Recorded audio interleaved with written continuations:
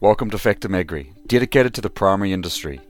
Working with the Rural Support Trust, each week I talk with farmers and growers, industry professionals and policymakers to hear their stories and expert opinions on industry-related matters, both relevant to our rural and our urban communities. This week I'm taking a look back at an interview I did last year, and it was talking to Dr. Adam Forbes, a senior ecologist and someone who I consider to be the leader in their field.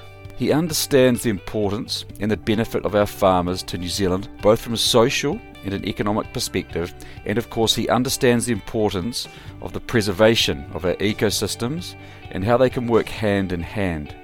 Have a listen to the interview, as it is very much relevant today and his work is very important to New Zealand's farming future. Hello Adam, thank you for talking with me today. Hi there Angus, thanks for having me on the show. Please tell me a bit about the work that you do. Well, I'm a forest ecologist and I specialise in the restoration of native forest ecosystems. So mainly I work with landowners and government agencies developing strategies to restore forest cover.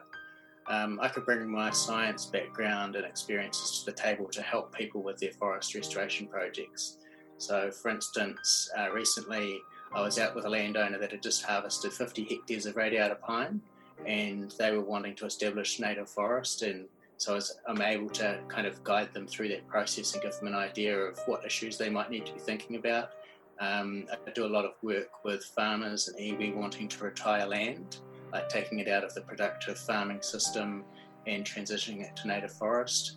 It's not a particularly straightforward exercise, so again, I can bring my expertise as a forest ecologist and really try and clarify that process for them and try and guarantee as much success as possible.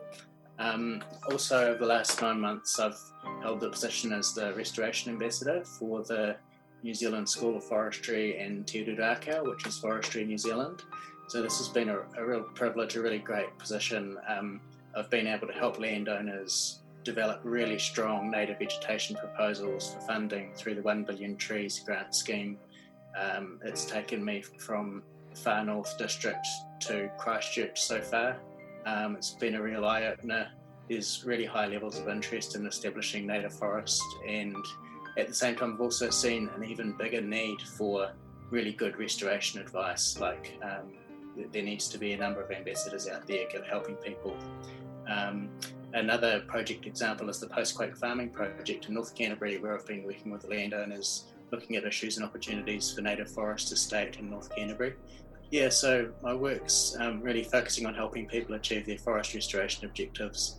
It's a really exciting thing to be helping people with. For listeners out there who may have missed previous episodes, what is biodiversity? Okay, well, biodiversity describes the variety and variability of life in a given area. And we tend to look at it at different levels. So at a very fine scale, we've got genetic diversity. Then stepping up, we've got species diversity. And then even greater scales, we've got ecosystem diversity. So biodiversity is useful when thinking about forest restoration, for example. So like an example of the genetic level of biodiversity in forest restoration is this concept of eco-sourcing that we talk about. So that's simply sourcing seed nearby to where we're planting. And that way we can, in theory, we carry through local variability and traits that make local populations unique and better suited to local conditions. At a species level, we can look at the number of species in forest areas. We can compare that against the species level biodiversity in very intact systems. And this helps us to determine what management interventions are necessary, or basically how intact a system is. And then we can step it right up and look at biodiversity at an ecosystem level. Today we have a very good idea of what New Zealand's pre-human land cover extent was. So we can compare that against the extent of remaining ecosystems and prioritise management. An example that strikes me for this is in the Horizons region in the North Island. Alluvial Kakatea Pukatea forest is a forest type that's adapted to alluvial surfaces. Less than 2.5% of that forest type remains. So straight away we can use that ecosystem level biodiversity knowledge to prioritise that ecosystem type for restoration. So overall, the concept of biodiversity provides a basis for understanding levels of health and importance and setting targets for management accordingly. In your experience, are farmers more aware of the importance of increasing their farm's biodiversity? I think for a long time there have been good levels of awareness by farmers over improving biodiversity. I don't think it's necessarily a new thing or necessarily a new trend. In my experience, farmers have very good observational skills and they're very aware of what's on their land. And also a large number of them tend to have strong interests in native biodiversity. I also think unless you're connected with the farming community, their level of awareness can be difficult to gauge. It's something I found when I was just starting to work a lot with farmers. It was an eye-opening experience as to actually how much good stuff farmers are already doing. So I think to help this, the farming sector needs to be bolder about telling their good biodiversity stories. There's a lot they could be talking about.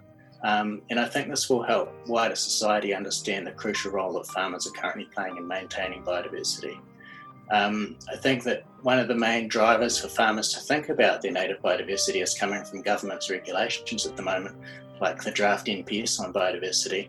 And that's not always a positive playing field for farmers to be engaging with biodiversity issues on. So the work I've been doing with the post-quake farming and the restoration ambassador roles, I think they're important because it's an opportunity to get alongside farmers, away from, independent of those strict regulatory requirements and work with them to improve biodiversity. So I think there needs to be a lot more of that sort of work going on. And I guess as a final comment, I've just seen overwhelming interest in improved forest biodiversity in the work I've been doing. There's no question over the level of interest. I think the issue is getting the right advice and financial support out to farmers to support them in their biodiversity projects. What should a farmer be considering if he or she is considering retiring land for a native forest? Well, what I always kind of start with people is have a good think about what you're wanting to get from your forest. Is your driver economic? Is it about an income stream from carbon or honey or timber? Is it about soil stabilisation? Or is it about leaving a legacy for future generations in terms of establishing permanent native forests? So I think get that objective clear, and then it'll become clearer what to do next. So for example, if the objective is simply to stabilise soil erosion issues on your farm, then you're probably really, you could probably get away with a simple forest composition, maybe Manuka Kānuka, and it's probably quite adequate to meet your objective. But if you were really wanting to set up a neat patch of forest for your kids and your grandchildren, well, that's not really going to meet your objective. So getting clear on that's good. As part of this, look around for support too. For example, the 1 Billion Trees Fund, and there's a local erosion control fund through ECAN, the SCAR Fund in North Canterbury. So see what you can leverage from those funds as well. Then you need to think carefully about the site. Climate is crucial for forests. Think about what your rainfall is and what your temperature is. Those are critical variables, and it helps frame which species and ecosystems you'll be working with and what management might be needed. Look around the landscape and look for seed sources. Are they close? Where are they and what species are in them? Are they actually the species you want? Are they old growth species in those seed sources, for instance? Also consider the dispersal modes, like how are these tree species that you're wanting to establish, how do they actually move around the landscape? Do they use wind, gravity, or are they dependent on birds? A lot of our forest species need healthy bird populations to spread across the landscape. So part of your forest restoration strategy for reversion might actually be about helping the bird population locally. And so getting a handle on these sorts of topics helps you determine how active you're going to be, how much planting you're going to do versus how much you can rely on natural regeneration. Then you've got things like fencing to consider, the cost and the standard of that. You need to exclude stock, but you also need to think about the potential of excluding feral herbivores like goats and deer. They can have quite a devastating effect if they're not managed. Also think about the scale of the control of those things. You need to match the scale of the control with the range of those animals. So deer tend to range over big distances. So think about teaming up with your neighbours on this to achieve levels of control necessary to actually benefit forest ecosystems. Get a clear picture of which pests you actually need to manage. Think about supplementary planting into the reversion area, like reintroducing lost seed sources by low diversity enrichment planting with old growth species. And lastly, think about doing some basic monitoring. So track your progress. Something simple like photo point monitoring, where you can take photos at a given fence post in the same direction year after year. It helps with management decisions, it helps document progress, and it helps you to tell the good story. What process does a farmer go through to register an existing native forest into the emissions trading scheme? Yeah, well, this is a bit of a specialist area. What I'd suggest as a starting point for farmers is to determine which areas of the land are eligible to register in the ETS. If the farmer can get an idea of the scale of eligibility open to them, then they'll have a clearer picture how seriously to take it and how much to invest in actually going through the process. A key criteria to be met is the status of land according to MPI's definition of forest land. So as a good starting point, look up aerial photos from around the 1990 period and see at that time what extent the land featured tree cover. So that's a really good thing to do. And if the land looked relatively free of trees at 1990, then I suggest seek some expert advice and figure out what the next steps are from there. The benefit of an exotic forest like Pinus radiata to a farmer is obvious. Other than the emissions trading scheme, are there other incentives for the farmer to plant native forests? Yeah, look, I think there are a number of other incentives for farmers to be establishing native forest. An obvious one is improving biodiversity. Just by increasing native forest area, we can bring more nature into our everyday lives, such as bellbird kiruru, the New Zealand pigeon. There can be benefits in returning highly depleted wetland ecosystems, for example, such as Kakatea swamp forest. There can be amenity and visual appeal. I'm seeing this as a high priority with many people. They're really keen to bring back native species into their farms. It adds a lot of interest value for them. The land can be stabilised. Eroding faces can be addressed through native revegetation. If the planting is riparian, well, you could potentially reduce your bank erosion and increase water quality. And there are also income streams to think about too. In addition to the ETS, potentially timber if you're serious about growing trees for that purpose, honey, or tourism. I've been on farms where forest restoration is a key management action for farms gearing up seriously to provide like overnight accommodation and horse trekking, for instance. So by creating a nice forested environment, they're kind of boosting their tourism potential. I'd just like to touch on pest control in our forests. There's a lot of misinformation out there. What is the current science telling us our best method or methods is to eradicate pests? Yeah, look, I've got a slightly different view on this. While the science of pest eradication is important, if any control method is to be successful in our working landscapes, there's an equally important dimension to animal pests in forests that we need to tackle.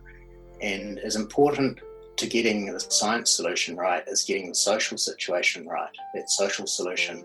So, for example, one issue that I'm really coming up against a lot is the feral deer issue, feral deer populations on our lowland landscapes. Farmers tell me across the country really that by all accounts deer numbers are increasing.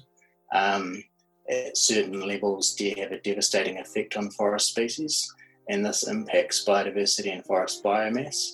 At the same time though, and this is where it gets really interesting, I think, many people value hunting and, they view feral deer population as a prized resource. And I think that we can't ignore that. We need to, if we're going to have healthy forests, we need to tackle this head on. And like I say, I don't think it's actually a science problem. I think it's a social problem. So there's this basic conflict I see, which is social rather than scientific in nature. And I think, how we respond to this conflict is important for how New Zealand as a nation tackles climate change. If our forests are being eaten out by feral deer and recruitment of canopy trees is not occurring, then over time our native forest estate will gradually collapse. So, it's not only bad from the point of view of losing forests, but also because the carbon stored in forests will be released as atmospheric carbon. and this will undo the benefits of carbon sinks that are currently being established around the country. The government's really promoting tree planting to help address climate change, but unless we get this right, this kind of social dimension correct, we're going to be losing carbon sort of like behind us when we're not looking. So I just think we need to look really closely at the social side of this forest health issue and getting the right amount of feral herbivore control in particular. I think that's the key balance. And I think it's important as important as the science technology side. Farmers need to be profitable, and they also need to take responsibility in their conservation and biodiversity. Do you think policymakers understand the need to get the balance right in this area?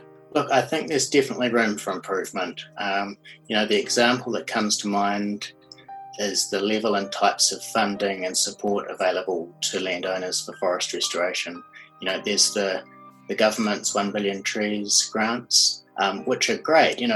I'm really pleased that there's financial support's available, but I think the structure could be better. There's largely a focus on tree planting, and if you take North Canterbury's hill country as an example, to effectively restore native forest on large scales in that landscape, what policy needs to provide most, in my view, economic incentives to support land retirement, so to help farmers make that decision to put the land aside, to remove it from their productive estate.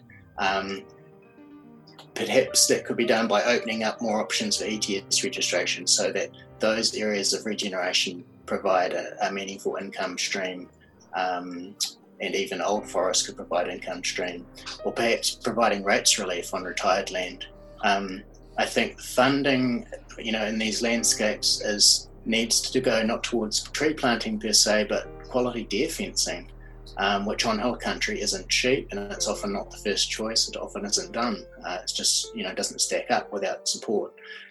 Landscape scale deer and goat control and supplementary planting only, like low density planting to reintroduce lost seed sources. So what I'm saying here is, it's not simply tree planting that needs to happen, and I think the policy would be better to actually target the actual needs of forest restoration and the needs of farmers to enable it. I think another aspect, farmers, sort of just as a closing topic really, farmers tend to be quite humble about what they are actually managing to achieve or trying to tackle in terms of managing biodiversity on the land. I've been, time and time again, I'm quite surprised with how much individual farmers are doing and how vested in it they are. I think while this humbleness is a great quality, I just think the rural community needs to find ways to really show off what they're already doing. I've seen myself, these existing efforts are widely underappreciated by those who aren't familiar with the rural sector.